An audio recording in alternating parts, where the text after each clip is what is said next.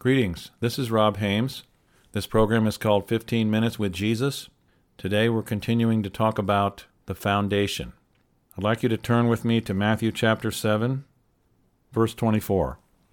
This is the end of the Sermon on the Mount, and Jesus is speaking. He says, "Therefore, whosoever heareth these sayings of mine, and doeth them, I will liken him unto a wise man, which built his house upon a rock. And the rain descended, and the floods came, and the winds blew, and beat upon that house, and it fell not, for it was founded upon a rock. And every one that heareth these sayings of mine, and doeth them not, shall be likened unto a foolish man, which built his house upon the sand.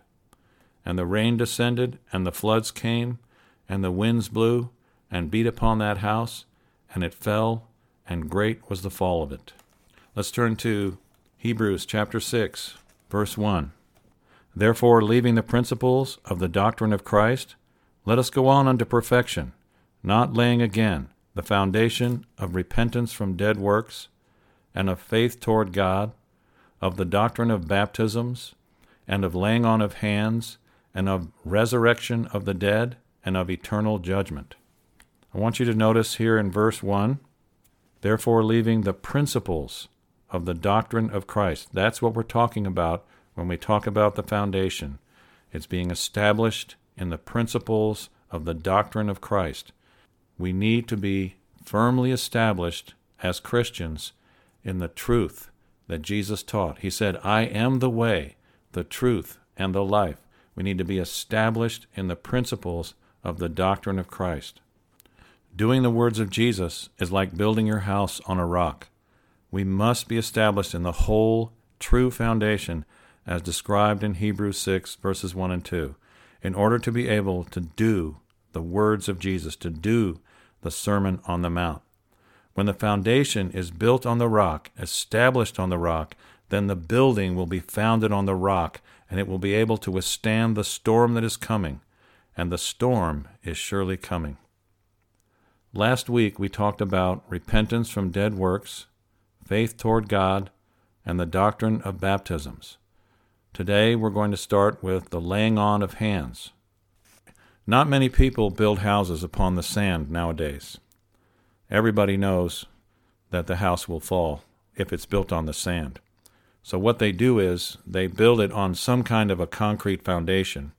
There are different types of foundations that can be built, but the only ones that really stand the test of time and the movement of the earth and the storms that come, the only ones that really stand are the ones that are founded upon the rock.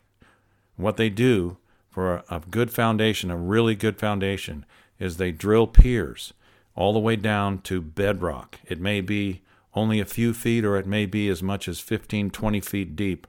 They drill a pier, and it's founded on the rock. And they pour concrete reinforced with steel, piers, and they pour a certain number of piers in certain locations, and the foundation is built onto those piers, which are established on the bedrock.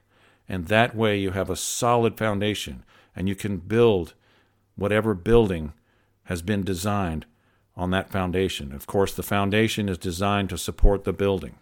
But many houses are built on inadequate foundations. They only pour a concrete slab. They don't even pour piers.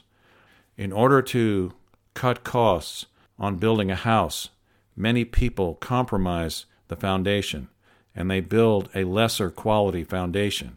And the result is that they always end up having problems with the house. There's settling, there's cracking, all kinds of problems happen with an inadequate foundation. This foundation that we are talking about is a very costly foundation. It was purchased with the precious blood of the Lamb of God. It was purchased and established through his sacrifice on the cross. The Lamb of God, the Son of God, became a man. Jesus became a man, and he lived as a man, and he was tempted in every way as we are, yet he never sinned. And he offered himself a living sacrifice for our sins to establish us in his righteousness through his grace. And he rose from the dead on the third day to bring us into eternal life with him, to overcome all the powers of darkness, all sin and unrighteousness, and to live with him forever in his glory. This is a precious, costly foundation founded on the rock. So as a Christian, we must be established in all the foundation that the Lord has established for us. Today we're going to talk about the fourth part of the foundation in Hebrews chapter 6, laying on of hands. Let's turn to Acts 9. Let's go to verse 10. And there was a certain disciple at Damascus named Ananias, and to him said the Lord in a vision, Ananias. And he said, Behold, I am here, Lord. And the Lord said unto him, Arise and go into the street which is called Straight, and inquire in the house of Judas for one called Saul of Tarsus, for behold, he prayeth, and hath seen in a vision a man named Ananias coming in and putting his hands on him, that he might receive his sight.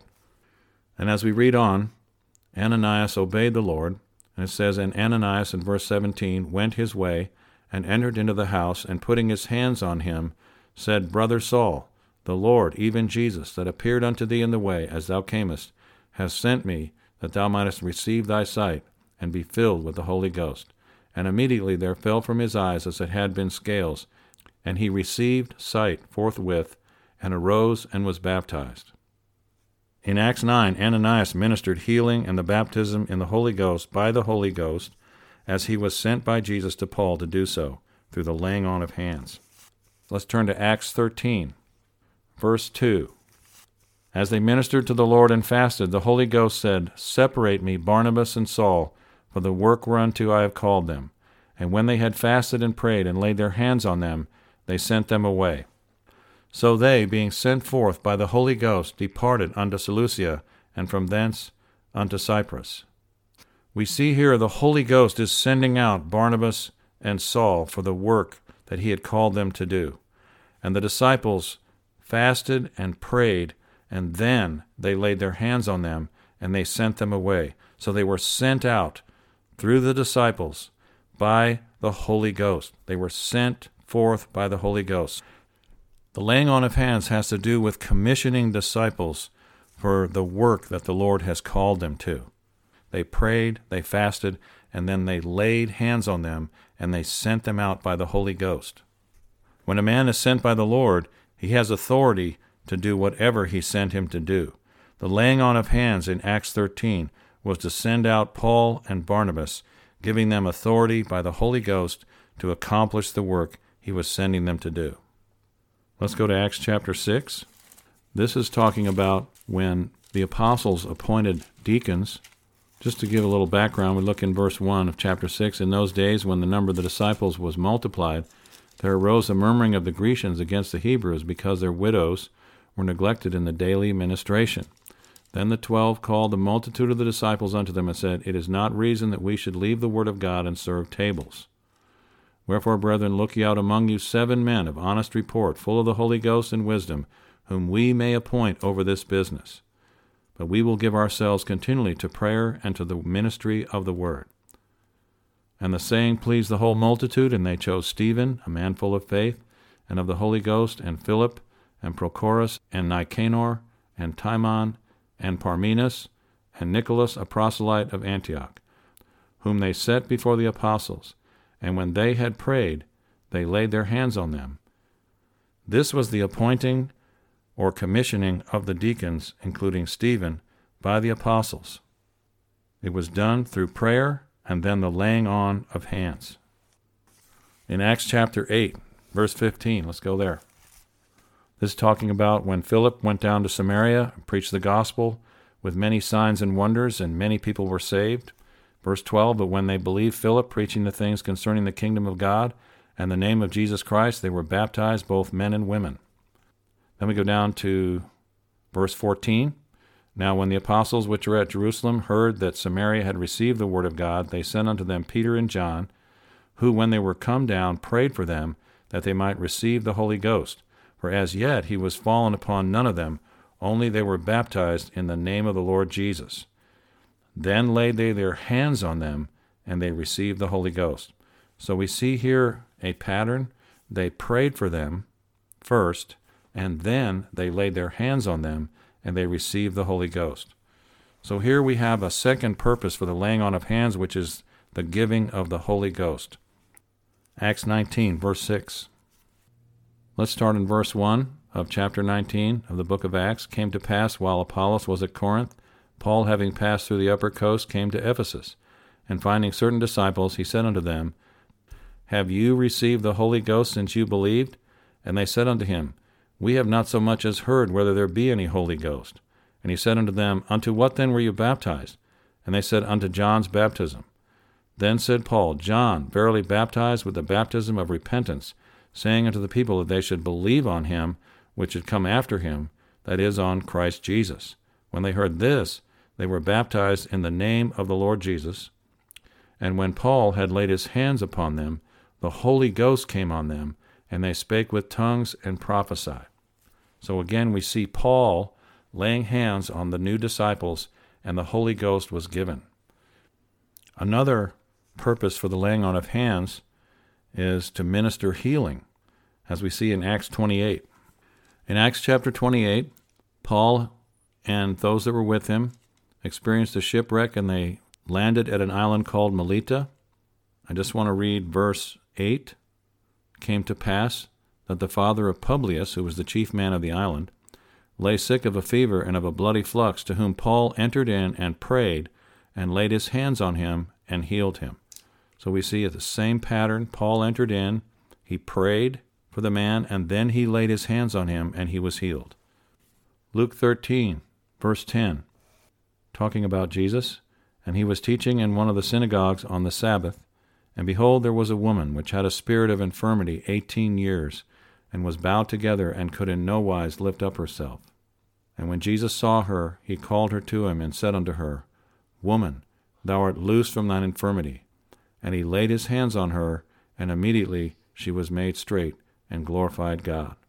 Similar to prayer, Jesus spoke that word to her, Woman, thou art loosed from thine infirmity, and then he laid his hands on her, and immediately she was made straight, and glorified God. So we see Jesus ministering healing through the laying on of hands. Thank you, Lord. Praise God. Thank you, Lord. Luke 4, verse 40. Now when the sun was setting, all they that had any sick with divers diseases brought them unto him, and he laid his hands on every one of them, and healed them. And devils also came out of many, crying out, and saying, Thou art Christ, the Son of God. And he, rebuking them, suffered them not to speak, for they knew that he was Christ. Jesus was sent by the Father, and he was obeying the Father. Remember, he said, I only do what I see the Father doing, and I only say what I hear the Father saying. He was a man under authority. We also see in Mark chapter 16, let's go there. This is Jesus' commission to the disciples. Go you into all the world and preach the gospel to every creature. He that believeth and is baptized shall be saved, and he that believeth not shall be damned. And these signs shall follow them that believe. In my name shall they cast out devils. They shall speak with new tongues. They shall take up serpents, and if they drink any deadly thing, it shall not hurt them. They shall lay hands on the sick, and they shall recover. The purpose for the laying on of hands, to conclude, is for healing, for baptism in the Holy Ghost, for commissioning and sending out. Most of the time they prayed, and then they laid hands. They did not lay hands and pray at the same time, as we usually do in the contemporary church. Also, it is done only through the authority of God, the command of Jesus, by the Holy Ghost, the will of the Father, at the direction of the Lord, not when we feel like laying hands on someone and praying for them, or when someone asks us to do so. Things happened because it was by the direction and authority of God. He initiated it. People believed and obeyed and prayed and laid hands, and God moved. First, a man must be sent by God, doing the will of God, led by the Holy Ghost to pray and lay hands. And then, because we are in his authority and obedience and faith and love, it will happen. By the way, just a reminder, all of this works through love. If Jesus said, if you love me, keep my words. If you love me, you will do my words. You will do my will. So as we love the Lord, we're seeking to follow him. We don't have an agenda to be going around laying hands on people. We don't have an agenda to see people healed. Our purpose is to serve the Lord because we love him and He directs our life.